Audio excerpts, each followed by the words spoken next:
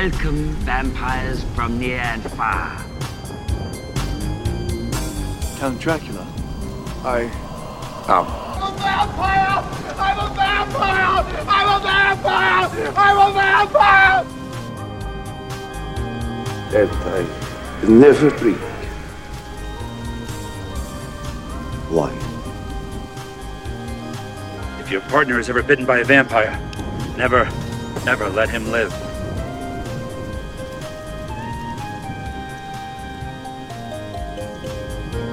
Hello, ghouls and goblins. Welcome to a special Halloween episode of the Sons of Antiquity podcast. I am your host, Dan, and I'm joined in the morgue by my co-host, Evan. Greetings.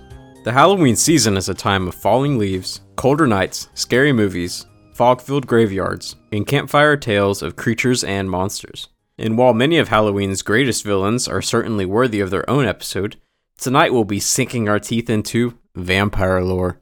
Where and when did the legend of the vampire originate? How has it transformed over the centuries? Are there similar vampire legends in other cultures, in other parts of the world? And are modern depictions of these bloodthirsty creatures just shadows of their former selves? Of course not. Everyone knows vampires don't have shadows. Or reflections in mirrors. That's right. So Evan, take us back to the beginning. What exactly spawned the legend of the vampire? To fully understand the origins of vampires as we know them, we must begin in medieval Europe. The power and influence of the Ottoman Turks was growing steadily, and by the end of the 14th century, Islamic forces had expanded far beyond the Middle East and were swallowing up Mediterranean territories, as well as those around the western edge of the Black Sea, in modern-day Bulgaria and Romania. Check out episode 22, The Crusades, for a more in-depth discussion of this expansion and the European resistance. The presence of the Ottomans turned the cold, quiet mountains of Romania, a region known as Transylvania, into a hotbed of violent military action, as Christian forces repelled the invaders year after year. One of the leaders in this ongoing struggle was a man by the name of Vlad II Dracul, who ruled over Wallachia, an area south of Transylvania. Vlad Dracul gained this interesting surname after being inducted into the Order of the Dragon. The Order of the Dragon, or Drakenorden in German, which sounds way cooler, was a chivalric order formed at the request of Hungary's king Sigismund of Luxembourg in 1408. Originally, 24 knights were inducted and charged with protecting the king and the royal family, sort of like the president's secret service. But the order soon grew to include political allies, supporters, and powerful monarchs, and when Sigismund eventually rose to become Holy Roman Emperor, membership in this once modest order became highly coveted, and loyalty to its founder came with a number of perks. In 1431, a young prince of Wallachia named Vlad II was brought to Nuremberg to join the ranks of the Drakenorden. Though Vlad II was technically an illegitimate son and had little chance of actually assuming the throne back home in Wallachia, Sigismund rewarded his allegiance to the order by helping him seize power in Romania following the death of Vlad's male relatives, who had legitimate claims to the throne. Vlad Dracul honored the order in Sigismund's favor by using dragon-related iconography on coins, flags, and seals. You could say it almost became part of his personality. But let's get back to those pesky Ottomans. In 1442, the Sultan Murad II invited Vlad Dracul to a meeting to discuss diplomatic relations. Dracul had been willing to maintain an uneasy relationship with the Turks, providing that they didn't barge into his territory. But when word of a possible occupation reached his ears, Dracul refused to permit it. In order to smooth things over, he packed up some belongings, gathered his sons, Vlad III and Radu, headed for Gallipoli, where Europe connects with modern-day Turkey, and probably said something like, "What could possibly go wrong?" As it turned out, the meeting was a ploy to capture the Transylvanian royalty and hold them hostage. The Turks eventually made a deal with Vlad Dracul, allowing him to go free, while his sons remained in enemy hands. Historians disagree on the severity of punishments, if any, Vlad's sons suffered while in captivity. Some suggest they were tortured for a time. Others claim they may have been forced to watch as the Turks impaled and otherwise mutilated their countrymen, or other Turkish enemies. In any case, the Vlad brothers did manage to receive a surprisingly good education during this time, We at the Sons of Antiquity podcast may characterize the Ottomans as barbaric and thuggish from time to time, but in reality their collective knowledge was quite impressive. In fact, one could argue that the Renaissance wouldn't have been the same if many ancient works hadn't been preserved in the Middle East following the fall of Rome, only to be rediscovered by the Crusaders who brought them back to Europe centuries later. Anyway, the Vlad brothers made the best of a bad situation by learning philosophy, mathematics, horseback riding, fighting, and history. This last subject could also explain how they learned of the Turks' taste for cruel and unusual punishments. Meanwhile, Vlad Dracul was killed in a skirmish with rival feudal lords, and his third son died as well. Shortly after these events, Vlad III, also called Vlad Tepes or Vlad Dracula, meaning son of Dracul, a name which we'll use for the rest of the episode for the sake of convenience, and his brother Radu were freed from Ottoman captivity, and Vlad made it his mission to reclaim his land and defend it from the barbaric invaders by any means necessary. His first task upon gaining freedom was to deal with the local rivals who had killed his father. The word boyar is a general term which refers to the feudal nobles of Eastern Europe. Like most places, the interactions between these feudal rulers played as much of a role in determining ownership of territory as invasion of outside forces did. In order to unify Wallachia against the Ottomans, Vlad Dracula had to depose its current voivode, or warlord, Vladislav II, a relative of Dracula's. It was speculated that Vladislav II may have enlisted the help of the Turks to overthrow Vlad Dracul some years earlier, which wouldn't have sat well with the young Dracula. However, what we know for sure is that Vladislav II didn't send any troops or aid to his countrymen during the Battle of Kosovo in 1448, a decisive battle which ended in Turkish victory against the Hungarian Crusaders and killed any chance of preventing the sack of Constantinople 5 years later. This angered a powerful regent named John Hunyadi, a veteran and POW of Kosovo, and a former associate of Vladislav II, who may have also helped overthrow Vlad Dracul. So once Hunyadi escaped from the Ottomans, he returned to his homeland and seized some of Vladislav's territory, essentially ending their alliance. When Vlad Dracula entered the picture, Hunyadi took this opportunity to team up and work toward their mutual goal of overthrowing Vladislav II. On July 22, 1456, Dracula led a small army to corner his opponent. Rather than do battle, the two leaders agreed to a duel to the death, hand to hand. Our man Dracula won the fight and, legend has it, personally beheaded his rival on the spot. Legend also says that he dabbed and teabagged Vladislav's body in true gamer fashion, but this is unconfirmed. Either way, this was only the beginning of his savagery. Now that the throne was his, Vlad Dracula had to consolidate power and bring an end to the constant internal conflict between the boyars. So he did what any wise ruler would do. He took the Machiavellian approach. This led to a brutal purge and mass execution campaign directed squarely at the boyar class, in which hundreds or perhaps thousands of nobles were killed, most of them impaled on wooden stakes. According to legend, Vlad once invited more than 100 boyars to his castle for a feast.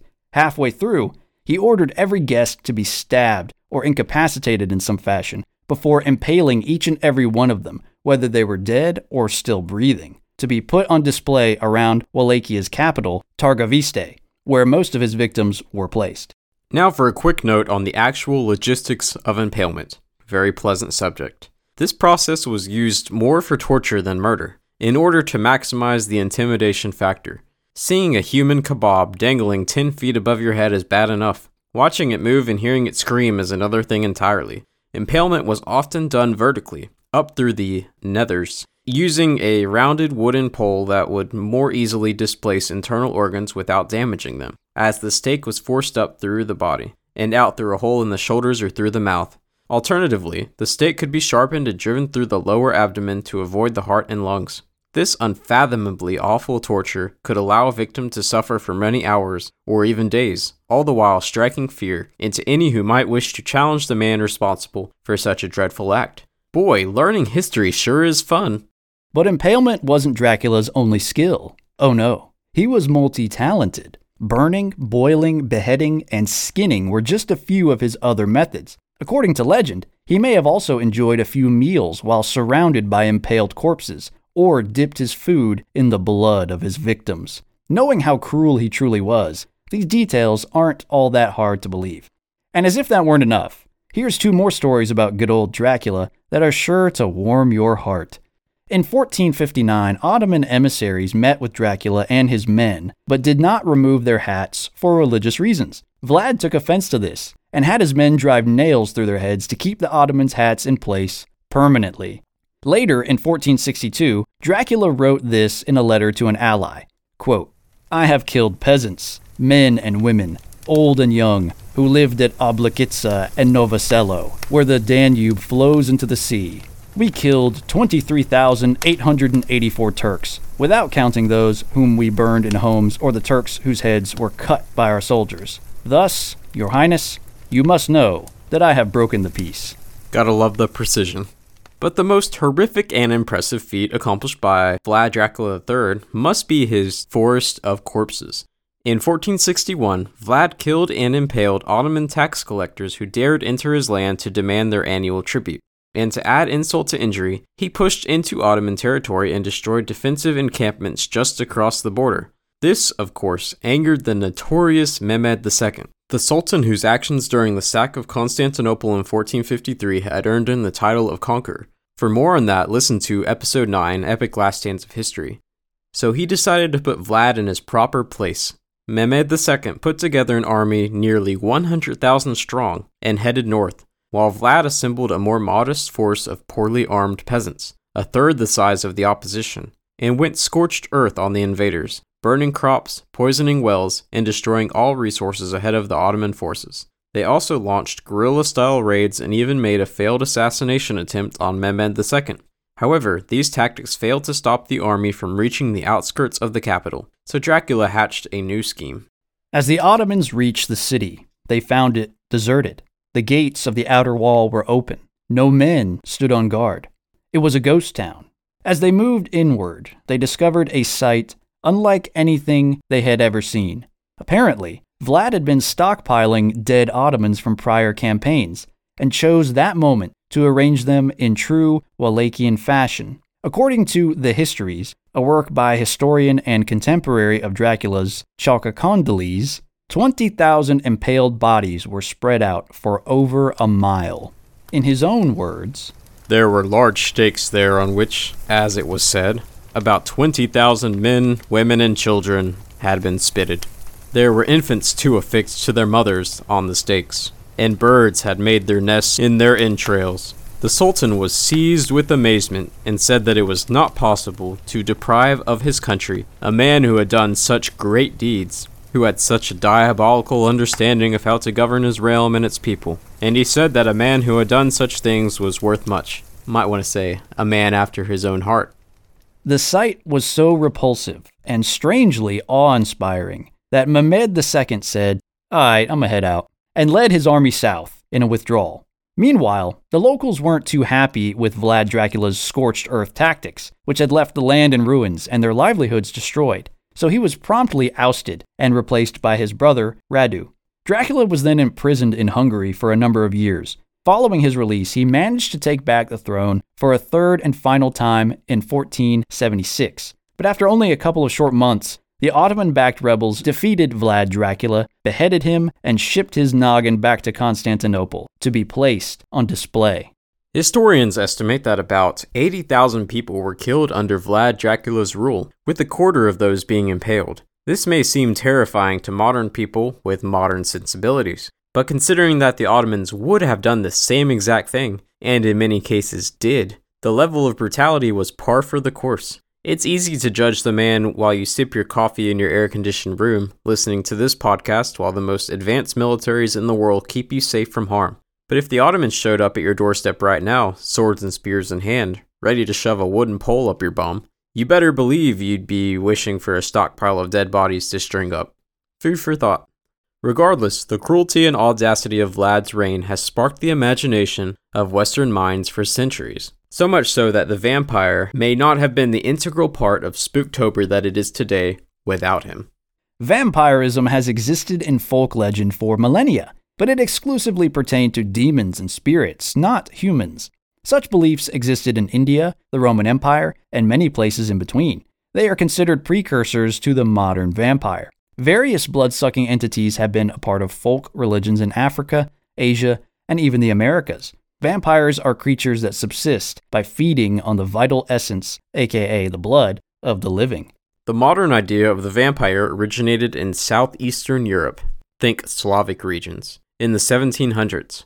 Lots of entities could become vampires, such as witches, demons, suicides, victims of vampire bites, rebels against the Orthodox Church, and possessed corpses. Back then, vampires were said to be bloated and ruddy, usually ascribed to their consumption of blood.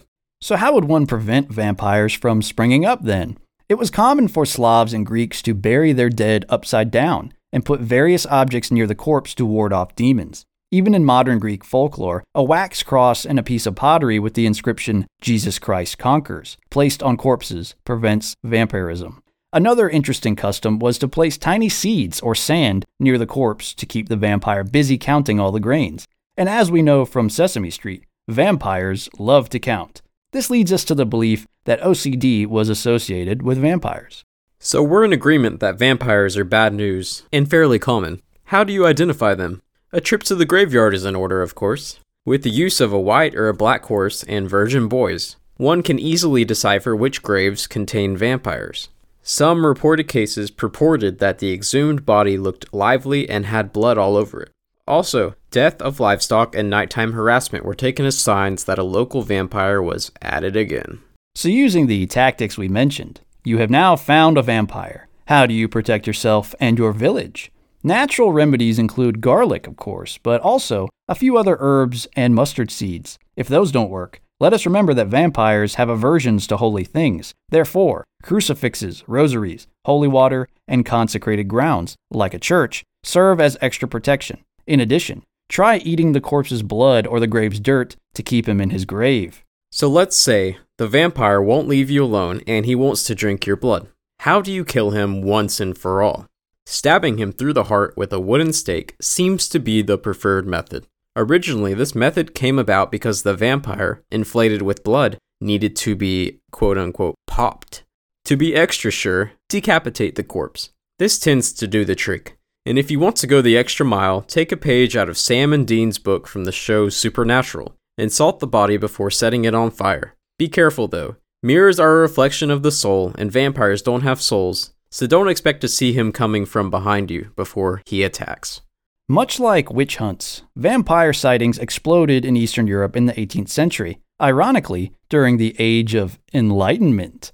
Many corpses were stabbed and beheaded. This mania spread to Germany and England through retellings and works of fiction, such as the famous Dracula. We will discuss that later, don't worry. For whatever reason, vampire sightings never took off in Catholic Europe except pockets of France. All good things must come to an end, though. It's worth noting that in 1749, Pope Benedict XIV wrote that incorruptibility of corpses was a sign of sainthood, not vampirism. Also, vampires did not exist, and never have, never will. And all supposed attributes of vampires could be explained by natural causes or imagination, according to the Holy Father. A few prominent cases were investigated, but Habsburg Empress Maria Theresa passed laws prohibiting the opening of graves and desecration of bodies after her own investigation. Her policies were followed by other European nations, so today the vampire lives on in fiction alone, mostly. Strangely, vampire sightings still happen, though they are rare. Vampire hunting societies still exist, but now it's just more of a fun social club. Who would have thought? The African country of Malawi had a vampire mania in 2002, when 5 people were attacked and 1 was stoned to death for vampirism, including a governor for colluding with the vampires. Again, in 2017, 6 alleged vampires were killed. Before we conclude, let's not forget to mention the beloved chupacabra. It's not human, but it still counts. This is kind of a wolf-like creature that feeds upon the blood of livestock in Puerto Rico and Mexico. It may not be more believable than Bigfoot or the Loch Ness Monster, but if it means anything, Tucker Carlson recently did an entire documentary about it. Sometimes truth is stranger than fiction. Speaking of fiction, the vampire has been a crucial part of the horror genre in books, film, and television. Before we begin this discussion, let us stress that we are about to give a lot of spoilers for books and movies. If you care to read or watch these, you have been warned.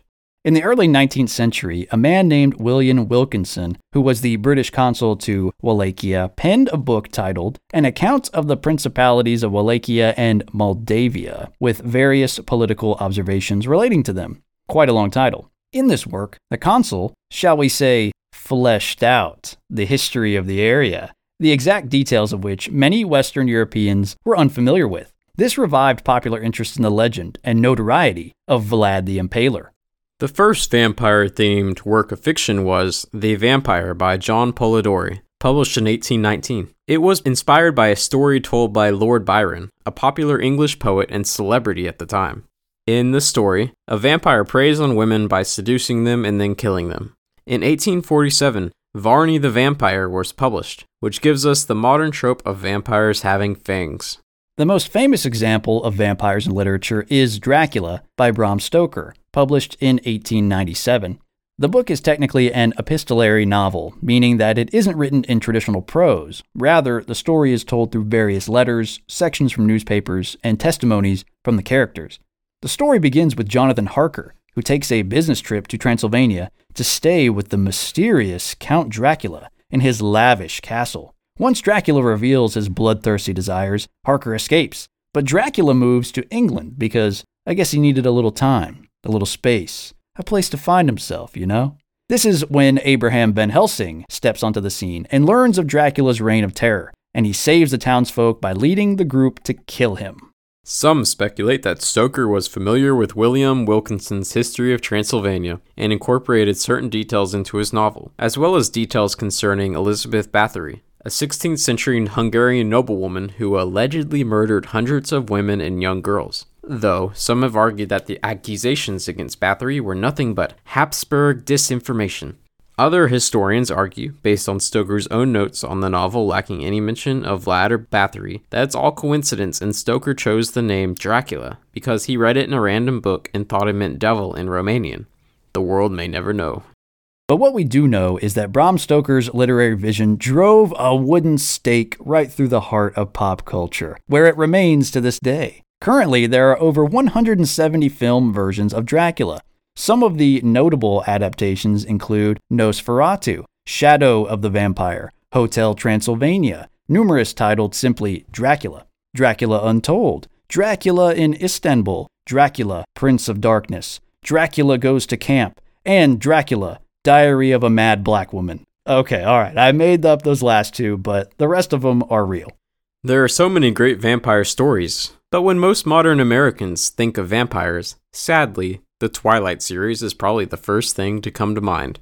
The series of 4 fantasy romance novels, 2 companion novels, and 1 novella were all written by Stephenie Meyer. The story follows a teenage girl named Bella who falls in love with a mysterious man named Edward, who turns out to be a vampire. For the record, he is over 100 years old, but he looks like he's in his 20s. Very convenient.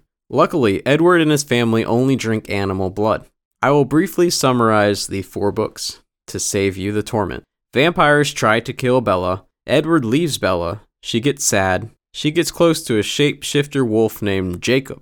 Edward almost kills himself. She breaks Jacob's heart by marrying Edward. She gets pregnant with a mutant baby. She becomes a vampire. And after some contention, they live happily ever after.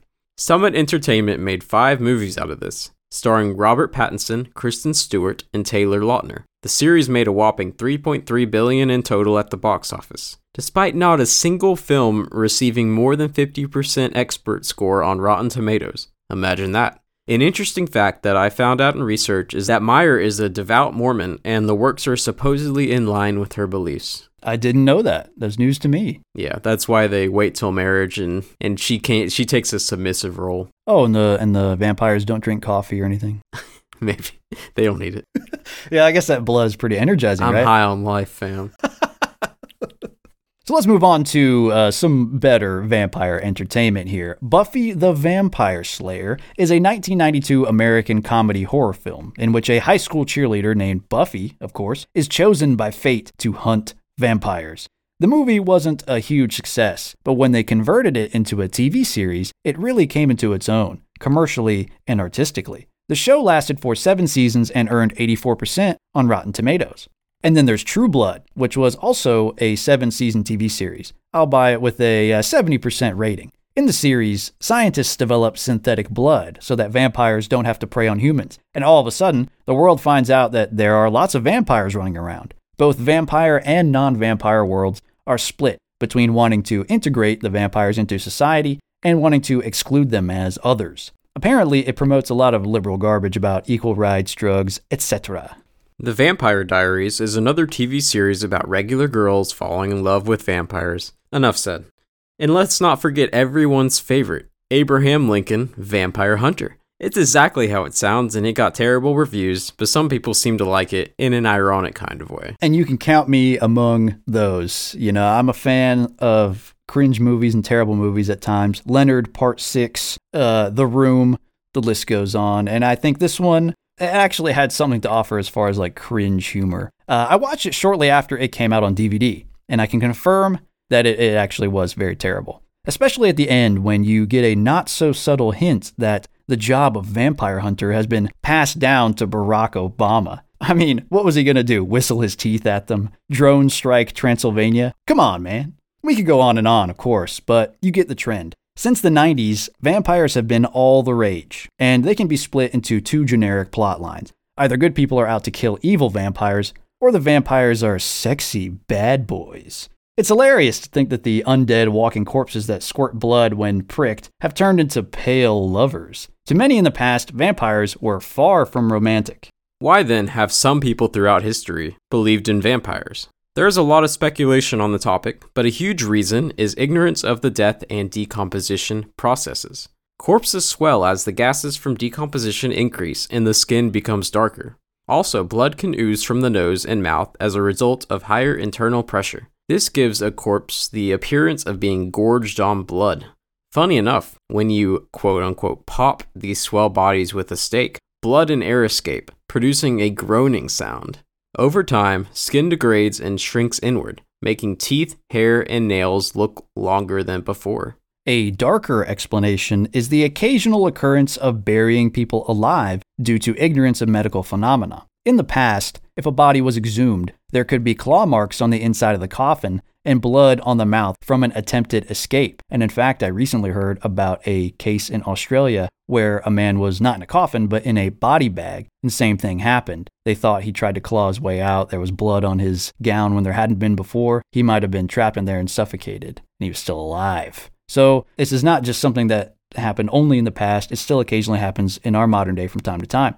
Also, if graves were found dug up and caskets were opened, there was likely a grave robbery. But in the imaginations of some, the body could have simply reanimated as some kind of monster and fled into the night. When disease devastated an area, ancient people didn't know enough about contagion theory to blame it on natural causes, so they could have turned to human causes and blamed vampires for infecting people. Also, stories about vampires tend to resemble rabies cases. Humans with rabies dislike sunlight and garlic because they're hypersensitive. They tend to be more active at night, they have hypersexual tendencies, they desire to bite others, and they share traits with rabies carriers such as wolves and bats.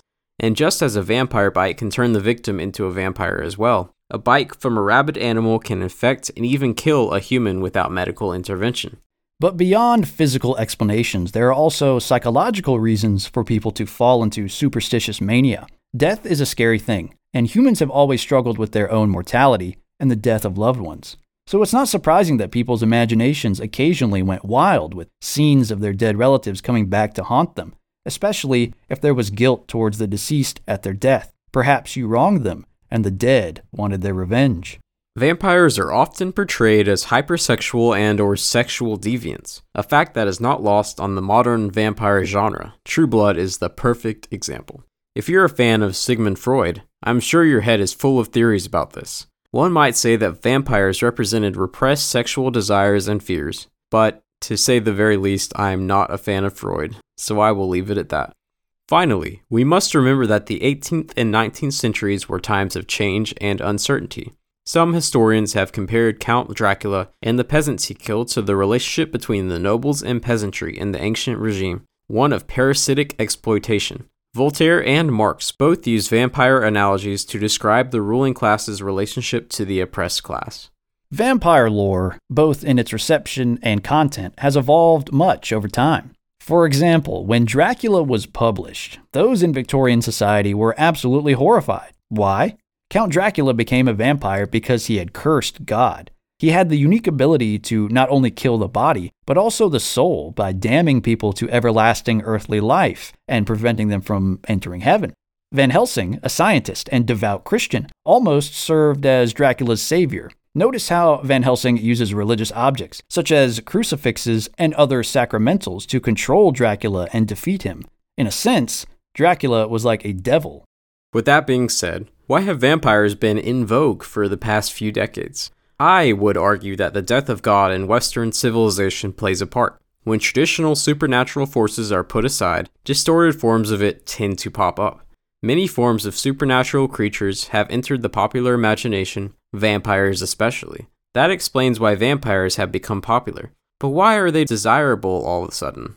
We usually don't see werewolves or goblins depicted as boyfriend material. Well, one feature of vampires is their immortality. Belief in the afterlife is less common than back in the day, but we still yearn for everlasting life. So all of a sudden, vampires become the blessed ones. They get to live forever on Earth. On top of this, clever marketing is to blame. Teenage girls fall prey to stories of normal girls being whisked away by dangerous yet handsome men, and their love can last forever. I have a confession to make. You're in love with a vampire. You're a teenage girl. The only movies I've ever seen about vampires were the Twilight Saga movies.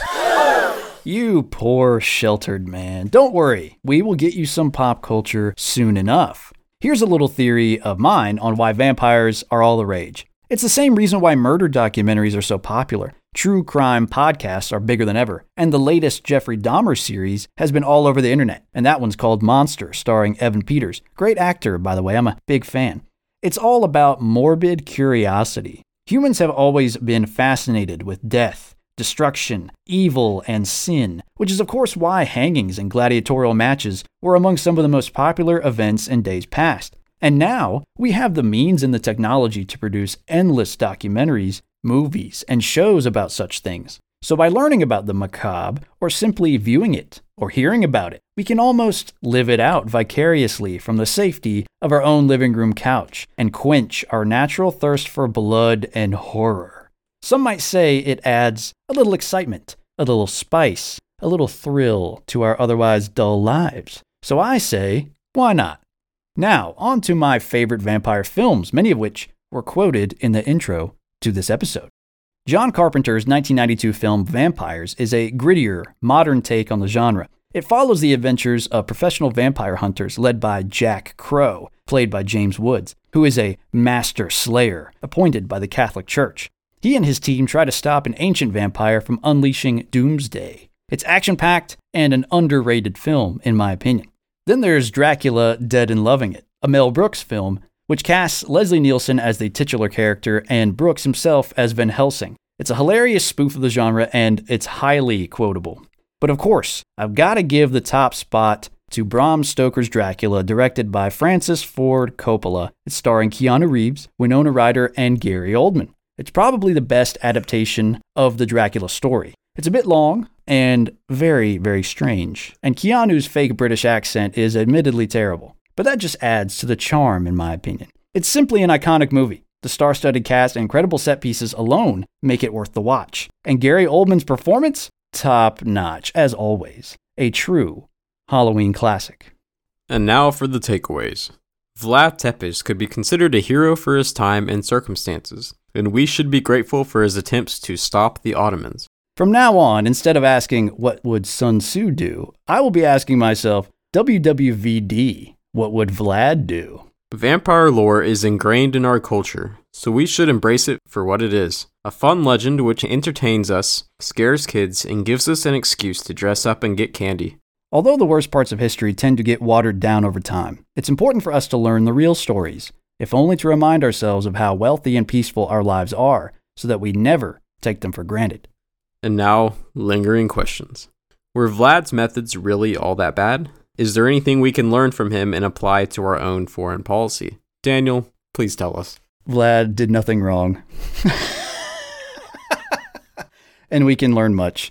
Basically, just read over everything that he did, copy and paste. Let's do it. I can't tell if you're joking or not. In many ways, I am not, because I think that much like in his own time, there are similar problems going on. And if we do not do something more than what we're doing now, not necessarily going as far as he did, but I think we need to ratchet things up. We could learn a thing or two, and we must push back against invasions that are going on in the West, because eventually there will be no more West if we continue to allow this to happen. Now, does that mean we go and impale people? No. I don't think we need to get to that step yet. However, I think if we just started by saying, you're not welcome here, that would go a long way. You know, you don't have to do really too much before people get the message. Case in point, when there was all this talk of the wall, and Trump said, when I get in there, I'm building the wall, this and that. He hadn't even built one section of wall, and already border crossings dropped. They decreased by enormous amounts, just from the rhetoric alone. People who were coming here and violating the laws knew that they were not going to be as welcomed or have such an easy time when they got here. So really, that may be the first step in the right direction, and maybe that's all we need. So maybe if we just changed our attitude, that would go a long way. What do you think? It brings to mind the Hungarian president. Have you heard of him? I have, a little bit. Kind of nationalist, anti-Islam guy. I forget his name. He's infamous in Europe, but he doesn't want any Muslims coming into his country.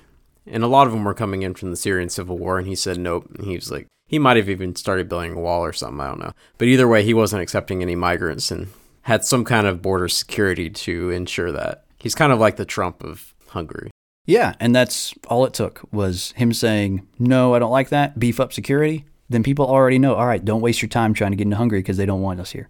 You know, if you really wanted to get, if you're feeling froggy, you could just pick out some of the worst, awful, terrible criminals, like people you know have been convicted of crimes in their home countries, evil, terrible rapists, and you just impale them, one or two of them. That will send a huge message. And really, you know, who cares about some evil, awful, terrible pedophile rapist guy, right? If that scares away the rest of them, maybe that'd be worth it. I'm not saying that we should necessarily do it, but it would definitely send the right message.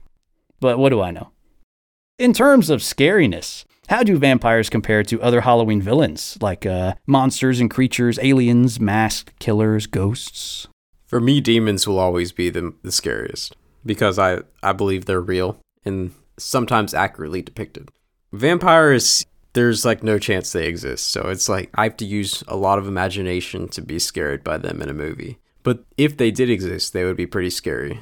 But it's physically impossible. Like actually this professor somewhere in the US, he did a study on, it's called a geometrical progression. You have a vampire, he bites two people, each of them bite two more people, you know. He said if there was only one person and they had to feed, each vampire had to feed once a month, which is less than they would, like within a few years, the entire human population would be vampires. So that was his disproof of the existence of vampires. Yeah, and it just doesn't work out. It would increase exponentially and very quickly. You're right. But there is a flaw in his logic that all the efforts they were doing, like stabbing corpses and, you know, killing vampires, that probably kept their numbers down. So he didn't consider that in his study. Oh, he didn't consider the Van Helsing element. No. He just thought they would not do anything about it. But he was foolish. That is foolish. You have to consider that, because there would be some people trying to hunt vampires. I know, hey, I would team up to do it. Heck yeah, that'd be fun. I guess they're somewhat scary sometimes. But like the more ridiculous a monster is, the less scary it is, in my opinion. Like it's just a huge thing as tall as Empire State Building. It's just like, okay, that's dumb. What about Slender Man? Yeah, Slender Man is pretty scary too. But he's not like so obnoxiously different that it's just stupid. No, I agree. I think the farther away you move the monster or the creature, Halloween villain, from being human, I think the scarier they are. Like a vampire is not that scary. Werewolf even not that scary because they're basically human with just some teeth, or they turn into a wolf every now and then on full moons. Whatever. But they can almost be reasoned with in some capacity. Like you could talk to a vampire and say, hey man, don't kill me. You know, a werewolf you could probably have a conversation with most days out of the year. But then you move on to like the masked killers, the Jasons, the Michael Myers, and they start to get scarier because They just kill and they don't speak and they can't be really reasoned with. Although they are still human and, depending on the lore or whatever, they may or may not be like immortal. But they resemble a human and you can imagine that they could easily be killed. So they're not as scary. But it's scarier than, of course, the vampire werewolf. And then as you go on, but aliens and then ghosts and things that you could never really even touch or hope to defeat in any way and can't be reasoned with. More animalistic creatures. That is scarier to me. The less likely it is for me to defeat it or shoot it, the scarier it is. That's my take on it. But I love me some Jason and some Michael Myers. Man, give me that all day. Why are teenage girls obsessed with romantic vampire stories? Good question. I think girls just love exotic men. They like guys who have accents, and if you're a vampire from Transylvania, that checks a lot of boxes. And you're probably wealthy because you've been living a long time and you're like a count, right? So that's what women want, right? Isn't it? But in all seriousness, it kind of fits into like the bad boy persona. Like this is just some weird, mysterious guy. And humans just in general like mystery. And I think women enjoy a mysterious man. They want to try and figure him out. They want to see what this guy's about, especially if he's tall and wealthy, cool accent, and can take them on exotic, strange adventures. And what about you? What do you think? I agree.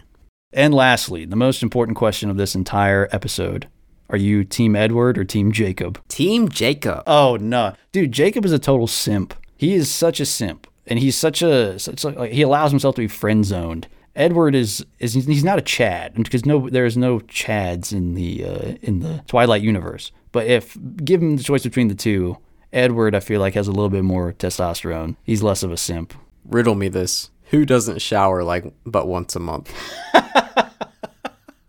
I don't know. I felt like Jacob and Edward both were kind of dirty because one guy's a wolf. Robert Pattinson literally hardly ever showered. Oh, in real life? Yeah, and when he was filming, he was notoriously bad smelling, I'm pretty sure. Was that a method acting thing? I don't know. Either case, I think you have to put that aside a little bit. You got to shower, bro. If that's the case, maybe I'll change my vote and I'll say that at least Taylor Lautner as an actor, he looked cleaner. He certainly had better abs. Yeah, and then Edward is like so skinny, pale, white. Yeah, he just. Yeah, Edward just looked like he needed to get outside a little more, but I guess he was like allergic to sunlight or whatever. Yeah, so. A lot of that was probably makeup, but Robert Pattinson himself is kind of pale. Yeah, Jacob just looks so much more lively, Yeah, I think so. I think he had a better personality, but what do I know? But then he like sulked, you're right, after she got engaged to Edward, just mad all the time. Yeah. But then he fell in love with her infant daughter. Oh, is that what happens? Yeah. Like her mutant baby. Is that a Mormon thing? I don't know, but he fell in love with their daughter and like 6 months she was like full grown, so they were good. Oh, that's right. That's because she was a mutant, so she grew up real fast. Wow. Dang, you really did go see all these movies.